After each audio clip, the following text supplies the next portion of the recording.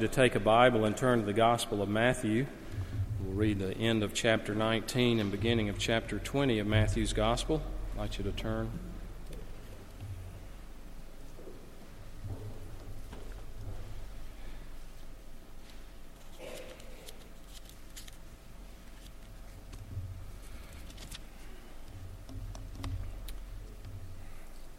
Going to pick up where we left off 2 weeks ago. 2 weeks ago, if you were here, we looked at Matthew 19, 16 and following about Jesus' conversation with a young man who asked him what he needed to do to inherit eternal life. And we saw where Jesus saw that this young man's main problem was he did not recognize that he, like all of us, is a sinner. And so Jesus, to point his finger on the area of his idolatry, said to go and sell everything he had, give it to the poor, and come and follow him. And the young man walked away sad. And then Jesus turned to his disciples, and he said that it's easier, how hard it would be for a wealthy man to enter the kingdom of heaven. And they are quite perplexed. So let me begin reading in verse 26, in the midst of their astonishment over what Jesus had said. 26 of chapter 19. But Jesus looked at them and said, "With man this is impossible, but with God all things are possible." Then Peter said in reply, "See, we have left everything and followed you. What then will we have?" And Jesus told them, "Truly I say to you, in the new world, when the Son of Man will sit on his glorious throne, you who have followed me will also sit on 12 thrones, judging the 12 tribes of Israel. And everyone who has left houses or brothers or sisters or father or mother or children or lands for my name's sake will receive 100-fold and will inherit eternal life. But many who are first will be last, and the last first." Now that introduces our parable beginning in chapter 20. Let's see verse 1. "For the kingdom of heaven is like a master of a house who went out early in the morning to hire laborers for his vineyard. After agreeing with the laborers for a denarius a day, he sent them into his vineyard. And going out about the third hour, he saw others standing idle in the marketplace, and to them he said, 'You go into the vineyard too, and whatever is right I will give you.' So they went. Going out again about the 6th hour and the 9th hour, he did the same. And about the 11th hour he went out and found others standing. And he said to them, 'Why do you stand here idle all day long?' They said to him, 'Because no one has hired us.' He said to them, 'You go into the vineyard too.' And when evening came, the owner of the vineyard said to his foreman, 'Call the laborers, pay them their wages, beginning with the last up to the first.' But when those hired about the 11th hour came, each of them received a denarius. Now when those hired first came, they thought they would receive more, but each of them also received a denarius. And on receiving it, they grumbled at the master of the house, saying, 'These last worked only 1 hour, and you've made them equal to us, who have borne this burden of the day and the scorching heat.' But he replied to them, 'Friend, I am doing you no wrong. Did you not agree with me for a denarius? Take what belongs to you and go. I choose to give to this last worker as I give to you. Am I not allowed to do what I choose with what belongs to me? Or do you begrudge my generosity? So the last will be first and the first last.'" Let's pray together. Father, our souls are thirsty and hungry, and you say that your word is food. So we pray you nourish us now from your word. We're not here by accident. You brought us here at this very moment, and we pray that we might meet with you. In Jesus' name, amen. What is a parable? James Boyce said a parable is a story taken from real life or a real life situation from which a moral or spiritual truth is drawn. They are not fables where you have talking animals and walking trees. They are not allegories where every detail represents something else. A parable, good definition, is hard to improve on the old Sunday school definition. A parable is an earthly story with a heavenly meaning. Now, this particular parable is found only in Matthew's Gospel. Some of the other parables are found in several Gospels, but not this one. But it is bracketed before and after with the same saying, which is, many who are first will be last, and the last first. And that's very important. When you see that, then that has great bearing on what the main point of the parable is. Now, I first had that phrase brought to my attention many years ago as a college student. I was on a Campus Crusade for Christ beach project in Panama City, Florida. And a man, once he found out that I and several of the other guys working there were with a Christian organization, he would go around and say, Matthew 19:30, Matthew 19:30. I never paid any attention to Matthew 19:30 before then, but it was many who are first to be last and the last first. Well, this man lived with the reality that his grandfather had ridden a bicycle down to where Panama City Beach is now in the early 1900s. And he had scraped together money by doing odd jobs and selling things and was able to buy large plots of beachfront property that are there to this day. Nobody wanted it. This was pre-air conditioning. So he had his choice, and he bought large sections. And then when it became popular, decades later, he became very wealthy. And in his will, he left a lot to not this man, but his two brothers. There were three brothers. And the other two got a whole lot, and I would see them when I was working there, driving around in their late model vehicles, and yet this guy driving an old pickup truck, and him going, Matthew 19:30, Matthew 19:30, because he lived with the expectation and hope that in heaven things were going to be right. He'd been last in this world when it came time for the inheritance, but he would be first next time. I really think he was more interested in them being last rather than him being first. Now, a total distortion of the Scripture, but very memorable given how the part it played in his life. The phrase helps to explain something that we find throughout the parables and throughout the teaching of Jesus, and that is called the principle of reversal. Reversal, where what we think should be right is reversed and it goes the other way. So the reversal is first, last, last, first. Now, the parable underlines this point. And from it, we learn how the first will become last and how the last will be first. And it all has to do with God's grace. It is all God's grace. Okay, so the context. I wanted to go back and read from chapter 19 because I want you to see that Jesus tells this in response to Peter's comment that, Lord, we've left everything to follow you, as they watched the rich young ruler walk away. He said, we've done what he would not do. We have left everything and followed you. And Jesus assures them that there will be a reward. But he's also telling them that in the kingdom of God, in God's economy, those rewards are based on God's grace. And God's grace always gives more than anything that can be earned. And so the opening words for this parable is the kingdom, for the kingdom of heaven is like. So this is describing God, describing his kingdom with this parable. Let me retell it to you, though we just read it. I'll kind of put it in terms we might can understand easier. Here it is in a nutshell. The owner of this sizable vineyard, many grapes, and he's determined on a particular day, that is the day they have to be harvested. They've got one particular day that they've got to capitalize on. So he's got all these servants, and they go out into the vineyard at 6 o'clock in the morning. But he needs more.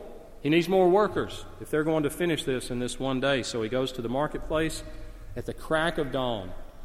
And he agrees to hire some guys that are there wanting day labor, and he pays them the going wage of the day, which is 1 denarius.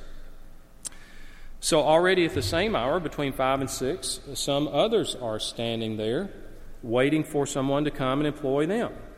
And so he gets them, so they agree to this 10-hour day, essentially. So they and the normal workmen and these new workmen, they're out in the vineyard. And the owner goes back. He goes back to where there were other would-be workers standing around, and now it's between 8 and 9 o'clock. And they won't work, so he hires them. In this case, they don't agree on a wage. He just says, I'll pay you fairly. He does the same at noon. He does the same at 3 p.m., and even up to 5 p.m. It would be a 12-hour workday from 6 a.m. to 6 p.m. So even as late as 5 p.m., he goes and he gets some more workers. Then he tells his foreman, as the day comes to an end, pay the men. So he pays the workers, beginning with those who were hired at 5 p.m. He says, pay them first. So the owner pays each worker the same amount. He pays everyone a denarius, the amount that was determined and promised to those that were hired at 6 a.m. Well, the workers who've been out there all day in the heat and worked that much longer, they think this is unfair, or at least some of them do, and so they grumble to the landowner. We worked hard all day. We sweated out there in the heat. You give each one of us a denarius? Those others came, they worked for 1 hour? 1 hour, and they received the same that we received and worked 9 hours longer than they did? Now, the landowner doesn't get angry in the parable, but he defends himself. And he asks some rather striking questions. So he addresses one of the laborers, obviously the spokesman of the group, and he says, Friend, I am not being unfair to you. Did not you agree to work for 1 denarius? I mean, that was our agreement. I'm fulfilling our agreement. And so the worker's accusation of unfairness is nothing more really than a cover for greed and envy. That's the bottom line. It's not that he's been treated unfairly, he's just greedy. And so no one's been treated unfairly. The landowner's been generous to those who were hired later. And so while this man voices his envy and greed, the landowner really points to his heart when he says, or do you begrudge my generosity? Do you begrudge my generosity? That's it. That's the end of the story. Now, what are some lessons we learn? Remember, it's about the kingdom. It's about God. We learn from here and throughout the Bible that God is a generous God. Over and over and over again, the Bible shows forth that God is generous, that He blesses people without regard to our merits. And He does that in spite of our sins. He was generous from the beginning. Think of the Garden of Eden. God created this garden, and He placed the first man and the first woman there, and He gave them one prohibition. He said, from any tree of the garden you may freely eat, except from that one particular tree. So all this was okay. One had a do not eat sign on it, so to speak. And so we may think, well, all the rest of the garden was black and white. All the rest of the trees and the fruit and so forth must have looked really bad, and that one tree was the only one in color, and everything else looked bad. No. Apparently it was a whole myriad of beautiful trees and fruit and available food. You ever stood in the supermarket and just paused and looked at all the fruit and the produce and think about, I pause all the time because I never know where I am in the grocery store. And so I'm pausing and looking and trying, but I know where that section is. And you just think in the Garden of Eden. We can imagine, I don't know what kind of fruits they were, but perhaps peaches and plums and pears and apples and oranges. This dazzling array. Why did God do that? He could have created all food to be this gray, soupy matter when He created us. He said, well, that'll supply their nutrients 3 times a day. But no, He gives this vast array of taste and colors and sight. That's God's goodness. Then He's good. We see Him creating marriage. He did more for Adam. He said, it's not good for the man to be alone. I will make a helper suitable for him. God could have left Adam without a companion. He could have dreamed up some other way to multiply the human race. Why did God do this? Because it's His disposition to be generous. He anticipated and provided for every need that Adam would have. So what happens after they sin in Genesis chapter 3? Did God cease being generous? Did God stop being gracious at that time? No. He is merciful. He is gracious to Adam and Eve. It says in chapter 3, verse 21, He made garments to cover them out of skin. Well, we know that that's foreshadowing the covering of Christ later, that we would need to be covered with His righteousness. But God didn't have to do that. He saw their need for clothes, and out of His generosity and out of His grace and mercy, He provided. So God is gracious and generous because it is His nature to do so. Second, God delights to do good. There's a passage in the book of Jeremiah that you probably recognize. You may not know the reference, but these words I hear quoted. And it says, "They will be my people, and I will be their God." You've heard those verses, right? Or that verse. And then it goes on, and God says, He's speaking of a particular group of people. He says, "I will give them singleness of heart and action, so they will always fear me for their own good. I will make an everlasting covenant with them. I will never stop doing good to them." Wow. I will never stop doing good to them. I will inspire them to fear me. I will rejoice in doing good and will assuredly plant them in this land with all my heart. Amazing words. Amazing words of God's generosity and God's delight to do good. He says He will never stop doing good to these people. And it sounds appropriate, doesn't it? These must have been very worthy people who were wholeheartedly committed to serving God, right? For God to make a statement like that I will always do good to them? No, that's not who they were. The same passage describes these people as those who have done nothing but evil in my sight from their youth. They've done nothing but evil in my sight from their youth.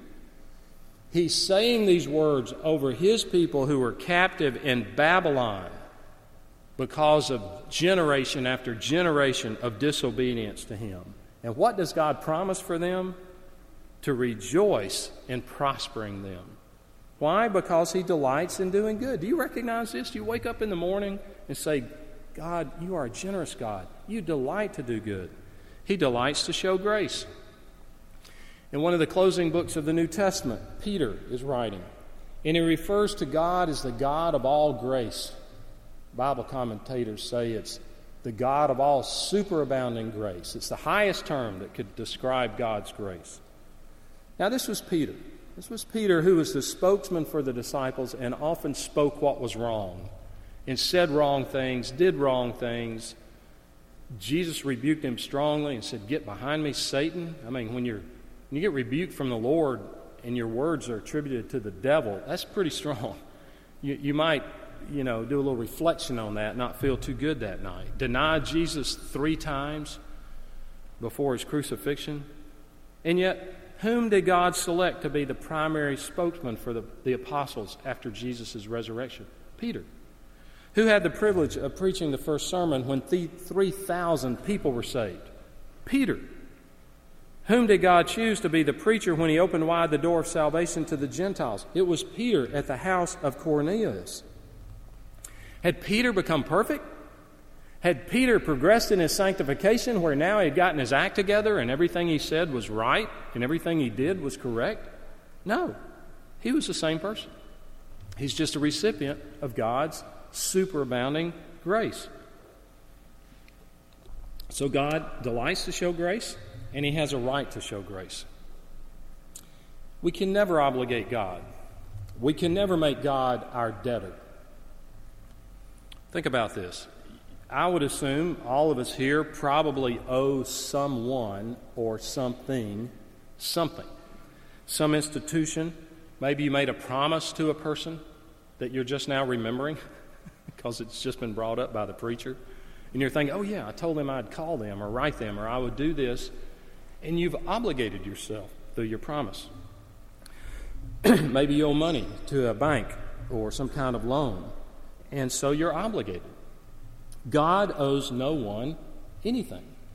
So even if you and I could perfectly obey all the commandments, which we can't, but even if we could, we would not be in a position to say, "God, I've met all the criteria, you owe me." Even if we could, theoretically, keep the commandments, all we could say is, "We are unworthy servants. Anything we have is by your grace." So the workers in the parable that had been out there all day, those from the early morning, they thought the owner was in their debt. That they, because they had worked the longest, they wanted to claim that because they had worked the longest, that the owner owed them something more than they had agreed on, 1 denarius. And so the owner rejects that idea. And so we have promises that God's given through the Bible, such as seek first His kingdom and His righteousness, and all these things shall be added unto you. But that doesn't make God your debtor. That's a promise. And so God is not in our debt. We can never put God under obligation to do something for us because we've done something that we think warrants repayment. Now this permeates our culture. This permeates the Christian church. This permeates this church to an extent. It just comes naturally to us that we think. I heard a person say years ago they had gone through a terrible trial and something good happened and said, oh, well, God at least owed me that one. Well, they said out loud, I was standing right there, what many of us think. And we tend to think of pain and suffering like, well, I've been through this. Certainly God wouldn't do that because we're thinking in terms of, I've been serving since 6 a.m., surely now He's going to do something different because I've served till 6 p.m.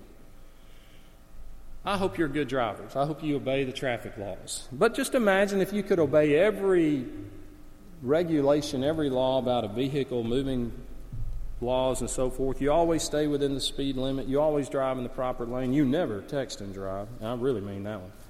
I was coming up Wesley and Drive the other day. I was coming up, and I saw the car in front of me go off the shoulder. I saw another one. Then I went off, and this person comes through on our lane. I see them with their phone up there. All right, don't do that. Okay, you get the idea. But I hope you obey the traffic laws. You never move your car, even in your driveway, without the seatbelt being buckled. You always come to a complete stop at four-way stop signs, even if no one else is around. You always use your turn signals. Some of us older ones use them even when we're not turning.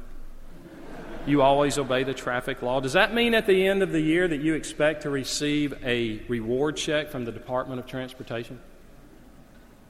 Perhaps a bonus in the mail? We were going to charge you $600 for your tags for next year, but we saw your driving record. You've earned this. It's a little bonus. No.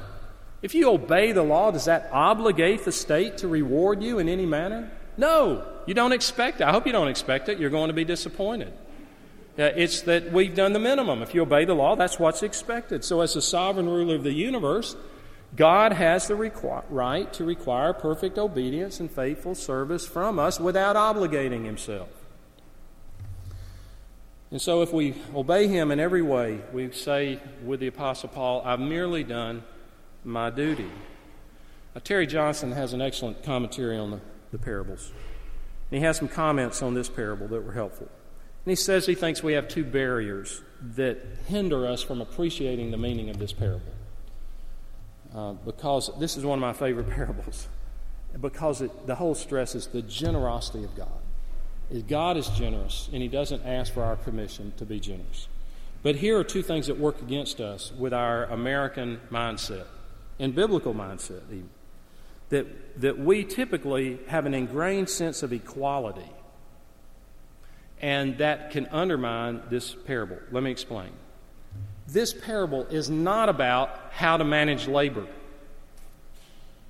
Those of you that are in management, don't take this parable and say, oh, it's in the Bible, let's go do this. That's not the point. It would not be a wise way to manage labor. It is not a lesson on how managers should handle workers. The purpose of the parable is to help us understand God's grace and generosity. And so we assume justice requires that all things that are given should be given equally, and that all labor should be awarded proportionally. And so for us, that ideal often trumps the values in this parable, such as rights to property, rights to business ownership, rights to sell or to buy or to give or to dispose of goods and services at agreed upon rates. So here's what I mean. I have a big bag of candy, and I can sell this bag of candy or I can give it away if I decide to do so. If I decide I'll give everybody over here for some reason a piece of candy, but I will not give anyone here a piece of candy, ideally, you should not begrudge the fact that you did not get any, because I didn't have to give anybody anything. And so we put a high premium on this in human relations. No one owes me any part of what is rightfully his. It might be nice if he'd share it with me, but he's not obligated to. Now, politicians may wish to mandate that he give to me and use the powers of the state to confiscate wealth and call it justice and equality while they do so. But the parable assumes that the owner has the right to do with his payments what he wants to do. Now, when we think in that equality, we have a hard time with this parable. Not a hard time. It's just we fail to see the main meaning of it and appreciate it. Now, when it comes to that, that's even more important with our relationship with God. God he's got, so to speak, the bag of candy. He is not obligated to give it. He's not obligated to sell it or anything like that. So he's not obligated to bless us, to give to us, to share with us. He's not obligated to do that. In fact, he's not obligated to bless or share or give to anybody. He is not obligated to do so. And we don't like that. We think he is obligated. But that's not what the Bible teaches. It teaches if he blesses and gives to one and not another, it is his right. That's why Romans 9:15 says, he has mercy on whom he has mercy and compassion on whom he has compassion. And we say that's not fair. But the Bible says God does not make distinctions. Romans 9:18 says he has mercy on whom he desires and he hardens whom he desires. It's saying that God has the right to deal with us as he chooses. Romans 9:21, does not the potter have a right over the clay to make from the same lump one vessel for honorable use and one for common use? If he distributes gifts and blessings to one and not another, the Bible says it is his right to do so. The second thing that causes us not to appreciate this parable is our built-in self-righteousness, the built-in default wiring in us that thinks, I can somehow or another earn my way to God, or I can do something that will cover my sin and make him accept me. Imagine a world with a wicked Ebenezer Scrooge type person. He's robbed widows, he's starved orphans, he has abused the innocent all of his life. He's on his deathbed. And on his deathbed, his spiritual eyes are opened. He sees his sin. He hears of the gospel of Christ. He repents. He seeks forgiveness. He's flooded with a sense of the grace of God. He receives assurance that he's been made right with God. And then he dies. And do we not have just the slightest sense that there's something not quite fair about this? If we do have that slightest sense, it's because we still think in terms of salvation being about works and reward. So even Bible-believing Christians who ought to know better, we fall into the trap of thinking that they somehow or another deserve salvation while other people don't. And we say about the 11th hour convert, well, he doesn't go to heaven. And you think you deserve to go to heaven? Well, he was so evil. Well, aren't we? Well, he never righted his wrongs. He never made restitution. He never made up for his sins and corrected everything. Well, isn't that what the cross was all about? Doesn't Christ pay a debt that we owe? Well, he should be punished. Shouldn't we be punished? He deserves to pay for his wrongdoing. Don't we deserve the same? See the problem the parable is exposing? And so it reveals that we begin slowly and in a subtle way to think of ourselves as deserving a place in God's kingdom while others don't. That we've earned a spot, maybe for our years of labor, which others haven't. And the point in the parable is that participation in the kingdom of God is all grace for every one of us. The covenant child, who's now gone, the covenant child, the person who comes to faith in Christ in their 70s or 80s. It's all of grace, all of grace. So, I'm out of time. I just noticed a few words of application, just a few. To the young people, do not wait to serve God. Don't read this and think, oh, I can wait till the 11th hour. No, that's not the point at all. You don't know that there will be. Maybe right now is your 11th hour. Don't wait. Start now. Serve Him now. When you come to the end, say, not what am I owed for my years of service, but what a joy it has been to serve a loving and gracious God for so long. And recognize and give thanks for God's generosity throughout the day. Start your day, whatever your work, school schedule, or whatever, start off thanking God for His goodness, for His generosity. Practice the spiritual disciplines. Meditate on His generosity and His grace to you throughout the day. Rely on that generosity. Cast yourself upon it. Cast yourself on Christ if you've not met Him yet. To recognize that when He died on the cross, even as we sung about earlier, He bore the sins of others. The grief that the guilt that was ours was put on Him, punished in Him in our place. And then when He was raised from the grave, He showed He is victorious over that death that we deserved. Put your trust in Him. Let's pray together.